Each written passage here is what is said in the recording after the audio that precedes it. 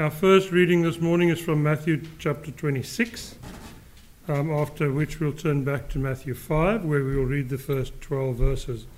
Matthew 26 from verse 69 to 75. Now Peter was sitting outside in the courtyard, and a servant girl came up to him and said, "You also were with Jesus the Galilean." But he denied it before them all, saying, "I do not know what you mean." And when he went out to the entrance, another servant girl saw him, and she said to the bystanders, "This man was with Jesus of Nazareth." And again he denied it with an oath, "I do not know the man." After a little while the bystanders came up and said to Peter, "Certainly you too are one of them, for your accent betrays you." Then he began to invoke a curse on himself and to swear, "I do not know the man." And immediately the rooster crowed. And Peter remembered the saying of Jesus, "Before the rooster crows, you will deny me 3 times." And he went out and wept bitterly. We turn now to Matthew chapter 5, the first 12 verses. Seeing the crowds, he went up on the mountain, and when he sat down, his disciples came to him, and he opened his mouth and taught them, saying, "Blessed are the poor in spirit, for theirs is the kingdom of heaven. Blessed are those who mourn, for they shall be comforted. Blessed are the meek, for they shall inherit the earth. Blessed are those who hunger and thirst for righteousness, for they shall be satisfied. Blessed are the merciful, for they shall receive mercy. Blessed are the pure in heart, for they shall see God. Blessed are the peacemakers, for they shall be called sons of God. Blessed are those who are persecuted for righteousness' sake, for theirs is the kingdom of heaven. Blessed are you when others revile you and persecute you and utter all kinds of evil against you falsely on my account. Rejoice and be glad, for your reward is great in heaven, for so they persecuted the prophets who were before you." So far the reading. Blessed are those who mourn, for they shall be comforted. Over the past week or two, we've probably been shocked by all the disturbing images which have been beamed into our houses of mass graves uncovered at Izium in the Ukraine. These graves are said to be of civilians killed by the Russian occupying troops. Well, 81 years ago this week, exactly 81 years ago this week, close to the Ukrainian capital, more than 33,000 Jews were murdered by the Nazi occupiers. And shocking as those events might be, they are just a small picture of man's inhumanity to man. It's now 77 years since the survivors of the Nazi death camp Auschwitz were liberated. But even today, just even the name of this death camp vividly calls to mind the depths of depravity to which mankind can sink. Adolf Eichmann was one of those responsible for organizing the deportation and the killing of Jews. After the war, he was captured, he was brought to trial in Israel, and at that trial, Yehiel Dinur, a survivor of Auschwitz, came face to face with Eichmann for the first time since he was a prisoner when he was sent to Auschwitz some 20 years previously. And Dinur broke down, sobbing uncontrollably before collapsing. Now we might think that happened because he was filled with rage or with hatred against Eichmann, or perhaps because of the horrendous memories of that camp, but this wasn't the case. He later said that at that very moment he realized that Eichmann wasn't the godlike army officer who had sent so many to his death, but that he was just an ordinary man. "I was afraid about myself," said Dinur. "I saw that I am capable to do this. I am exactly like he." It's no wonder that he collapsed sobbing. He came to the horrifying recognition that Eichmann is in all of us, as the host of the program 60 Minutes would later describe it. From a biblical perspective, he realized his own sinful nature. He saw that he was capable of the same things. He collapsed with tears of grief, grieving about his own sinful nature. Jesus says, "Blessed are those who mourn, for they shall be comforted." Friend, it's this type of grieving that Jesus is talking about. Yes, there's also comfort for those who suffer personal loss, and we will look at that briefly a bit later as well. But the main thrust of Jesus' message has to do with grieving as a result of the recognition of sin. It has to do with contrition. It's about having the right attitude towards sin, and truly confronting our sin has to lead us to grief. It has to lead us to mourning over that grief, over that sin. And this second beatitude shows us both the need for that mourning and also the comfort that those who mourn will be given. As we start looking at this at this blessed mourning, let's first remember that being blessed does not mean that you're popular, or that you have oodles of money, or that you have all the power in the world. It doesn't even mean that you are the happiest camper around. Blessedness is the applause of heaven. It means that you're approved by God, that He shows His favor towards you, that He turns His face to you.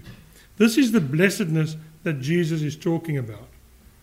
And with that in mind, let's look then at what Jesus means when He says, "Blessed are those who mourn." Now, friends, let me first say that many sermons have been preached where this beatitude is taken as pointing to those who are mourning personal loss, those who are grieving over the death of a loved one, for instance. And there's no denying that those who are in Christ and who suffer, for instance, the loss of a loved one, will receive comfort from the Lord. The Bible is clear in that.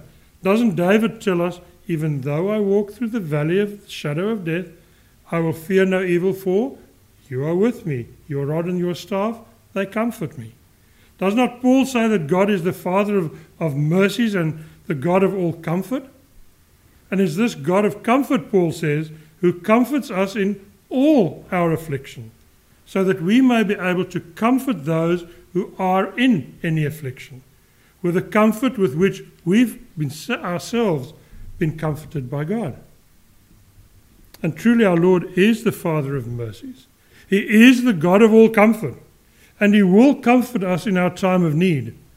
But that's not what this text is primarily about. So what is Jesus then talking about? In the first instance, He's talking about mourning over our sin. If you think back to the first beatitude for a moment, "Blessed are the poor in spirit," you'll remember that it has a certain sort of intellectual content or component, because it has to do with those who recognize their spiritual poverty, their spiritual bankruptcy, and they turn to God in repentance. But in this second beatitude, Jesus is speaking more about an emotional or a spiritual component, in the sense that once we come to that recognition of our spiritual bankruptcy, our souls should be stirred. They should be stirred to grieving over our sin. Jesus calls us, in other words, to mourn over our sins. We are to mourn because our sins are an offense to God.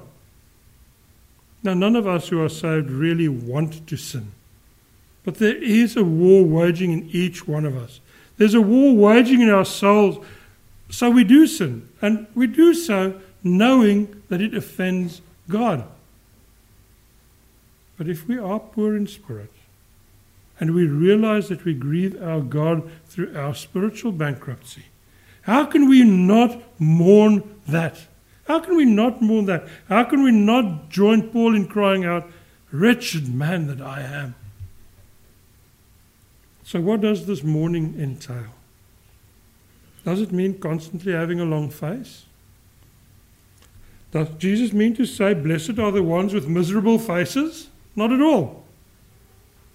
Does it mean you have to be of a sour disposition? Does Jesus mean to say Blessed are those who go through life with a scowl on the face? By no means. Does it mean blessed are those who are always in a black mood? Blessed are those who never smile? Or blessed are those ones who suck the joy out of others' lives? Not at all. But some have certainly taken it that way. The preacher Charles Spurgeon once said that some preachers were so grim and cheerless, they looked like they had ties twisted around their souls. And the author Robert Louis Stevenson must have met some of those preachers, because he, with cutting irony, he once wrote, "I've been to church today, and I'm not depressed." Jesus doesn't tell us to go through life with a sour, miserable, unfriendly, or unhappy attitude. What this beatitude does tell us is that those who grieve over their sin will be blessed, because that mourning leads to repentance. God's word tells us that in 2 Corinthians 7. For godly grief produces a repentance that leads to salvation without regret, whereas worldly grief produces death. Think for a moment of the passage that we read this morning, of Peter's deep and bitter sorrow when he denied the Lord. This is how Matthew described it. And Peter remembered the saying of Jesus, "Before the rooster crows, you will deny me 3 times." And he went out and wept bitterly. Peter's heart was cut to shreds, and he wept bitterly. But friends, in his mourning, Peter's heart was turned back to God. The Bible does not tell us in so many words, but he must have experienced the comfort of God. For just think of how gracious God was to Peter, how powerfully he worked in him, how powerfully he worked through him. And in his magnificent grace, the Almighty Father has rekindled our hearts. He's led us to repentance through the work of the Holy Spirit in our hearts. And that repentance led us to belief in and acceptance of Jesus as our Lord and Saviour. That godly grief, worked through the Holy Spirit, brought us to salvation in Christ. And that godly grief also has the power of transformation and sanctification in your life and in mine. What a magnificent day it will be when we stop making excuses for our sins. When we come before our gracious God with repentant hearts, hearts that are weeping and mourning for the pain of the offense that our sin causes God. That isn't an optional extra. It isn't something that you and I can just decide to leave out of our lives if we are followers of Christ. For if we are truly sorry for our sins, truly sorry for the offense that our sins cause God, then our hearts need to be deeply touched. Our hearts need to weep and mourn so that we can continue to be transformed. Beloved in Christ, with our limited minds, we cannot begin to understand or know the depth of offense that sin causes God. But even if we don't understand that, we do know that every sin, every single sin, is an offense against God, because He calls us to be holy, as we read this morning. Be holy, for I, the Lord your God, am holy. We offend God every time we do not place Him first in our lives. Every time we lie, even if it is a so-called white lie. Every time our hearts are envious. Every time we swear at someone or something. Every time we belittle someone else. Every time we do not take care of the poor or those in need. Every time we click on that link on the computer that takes us to that site with pornography. Every time we steal a pen from work. Every time we say untrue things about others. Every time we do not honor our parents. Every time we think bad things. We dishonor our God. We cause offense to Him. We sin continuously. Even if we do not want to. Now, to say the least, that's bad for our spiritual health, right? Now that doesn't mean we have to go around with long, sad faces. But if we recognize this sinfulness, if we recognize that, it does mean that we also need to mourn over it. And we need to do that with repentant hearts. For if we put off repentance another day, we have one more day to repent of, and a day less to repent in. Let me say that again. If we put off repentance for another day, we have a day more to repent of and a day less in which to repent. This is also something that we need to keep in mind in this time that we're preparing to take part in the celebration of the Lord's Supper. As we examine ourselves, we need to keep this beatitude in mind. How are we traveling in our relationship with God?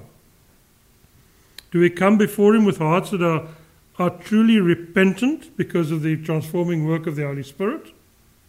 With hearts that are truly sorrowing over the offense which we have caused Him, because we know that terrible price that Jesus paid on the cross? Do we come before Him daily, with hearts that sorrow over our sin?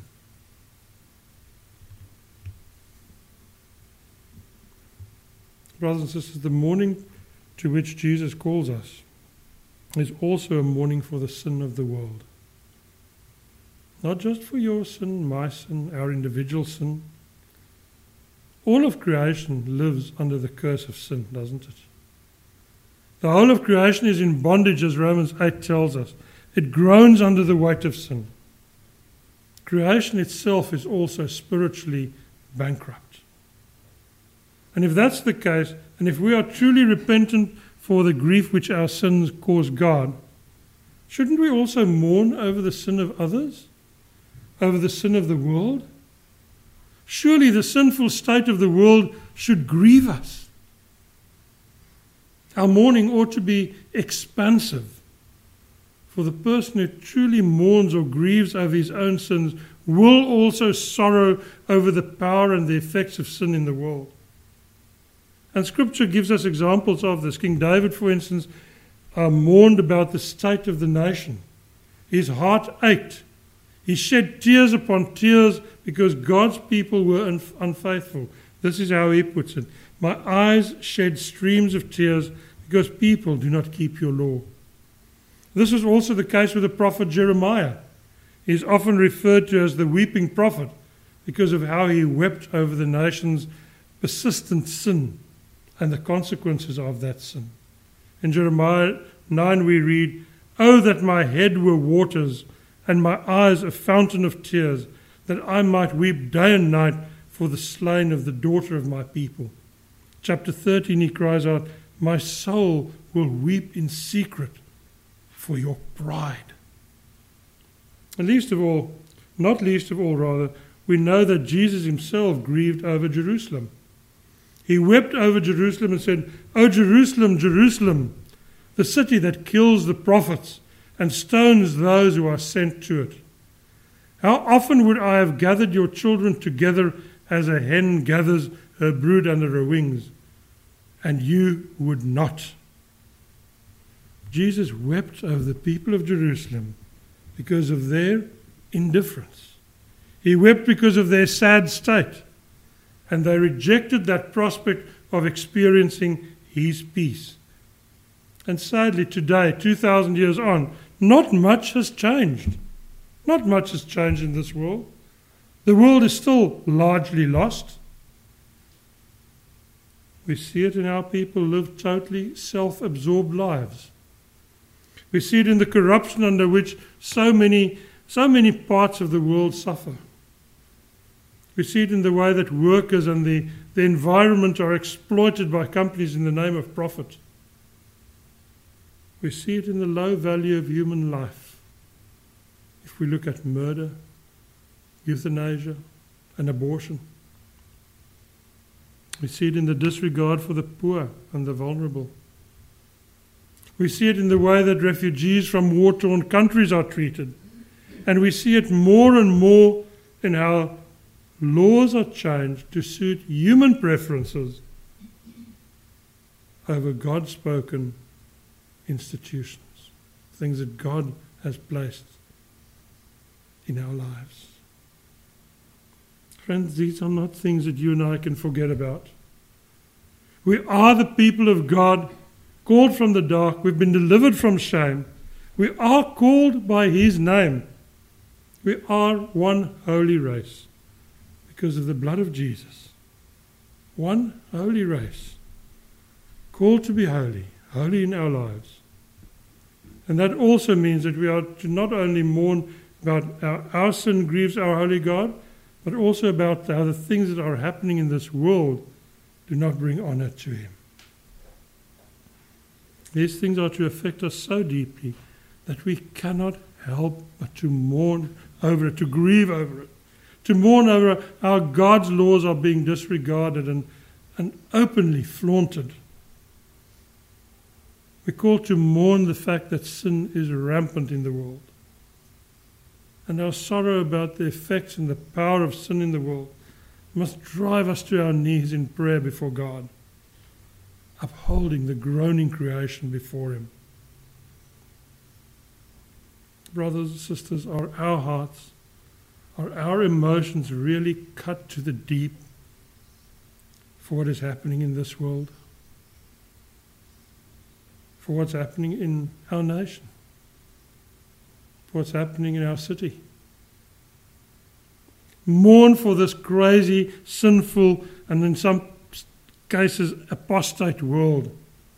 Come to God with prayer, with sorrowing hearts, and pray for this world. Pray for conversion, for the light of Christ to shine not only into the hearts of those you know, but also the hearts of everyone. Grieve over those who are lost. Grieve over those who are spreading a false hope in false gods. And pray for God's unstoppable word to be spread throughout the world. Come before God with a mourning heart, a grieving heart, for the grief and the offense that the sin of the world causes Him. The first part of verse 4 speaks about the blessedness of those who mourn. In the second part of the verse, Jesus says that those who mourn will be comforted. Now there's a saying that when you laugh, the whole world laughs with you, but when you cry alone. Whether that's true or not is up for debate. But what is true is that if you mourn over your sin, you will not be alone. If you mourn over your sin, you will experience the comfort of the great Comforter. You'll be comforted by the one who walks beside you, the one who carries you. It is He who binds up the hearts of the brokenhearted. And this comfort, this binding up of the hearts, binding up of the souls of the brokenhearted, is based on knowing. It's based on knowing that your sins have been forgiven. But that is only available for those who belong to Jesus, who belong to Christ. And friends, that comfort of God is for those who mourn. That comfort is firstly for the here and now. It is for the here and now because the Holy Spirit is here, now, with us. But even more blessed news, more fabulous news, is that this comfort is also eternal. Those who come before God with a poorness of spirit, recognizing their spiritual bankruptcy, and accepting that it is in Christ alone that they are saved, they will mourn because they also recognize that their sin is an offense before God. And they will receive their final comfort in the presence of the heavenly Lamb. They will experience the comfort of the Father of all mercies. The God of all comfort will wipe every tear from their eyes. What an amazing promise, what an amazing comfort that is from an amazing God. Beloved in Christ, Jesus calls us to mourn for our sins, repenting of the wrong that we've done, but mourn also for the sins of others, lamenting the dishonor brought upon God's name. Mourn for the sins of the world, for the separation from God that it creates, that it causes. Mourn for those who suffer because of an injustice. Mourn for the unsaved, praying that God will rescue them from eternal damnation. And as we mourn, let's also remember the second part of that beatitude. We will be comforted. We will be blessed by that comfort. We will become citizens of the eternal city in the company of our gracious Father. And our godly sorrow will be turned into eternal joy. Blessed are those who mourn, for they shall be comforted. I say this to you in the name of Jesus. Amen. Let's pray.